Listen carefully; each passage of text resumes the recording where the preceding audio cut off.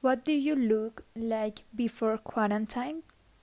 How about now during? Before of the quarantine, I like to look good. I choose my clothes very carefully. I put on makeup. I style my hair every day. Also, I woke up early for my skincare routine. However, now for the quarantine, I wake up half an hour early for the class and I just do my skincare routine.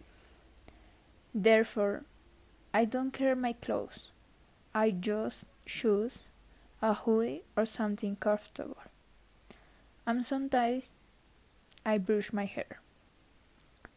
Finally, I'm very sure that now I don't care my appearance because I don't need to get out.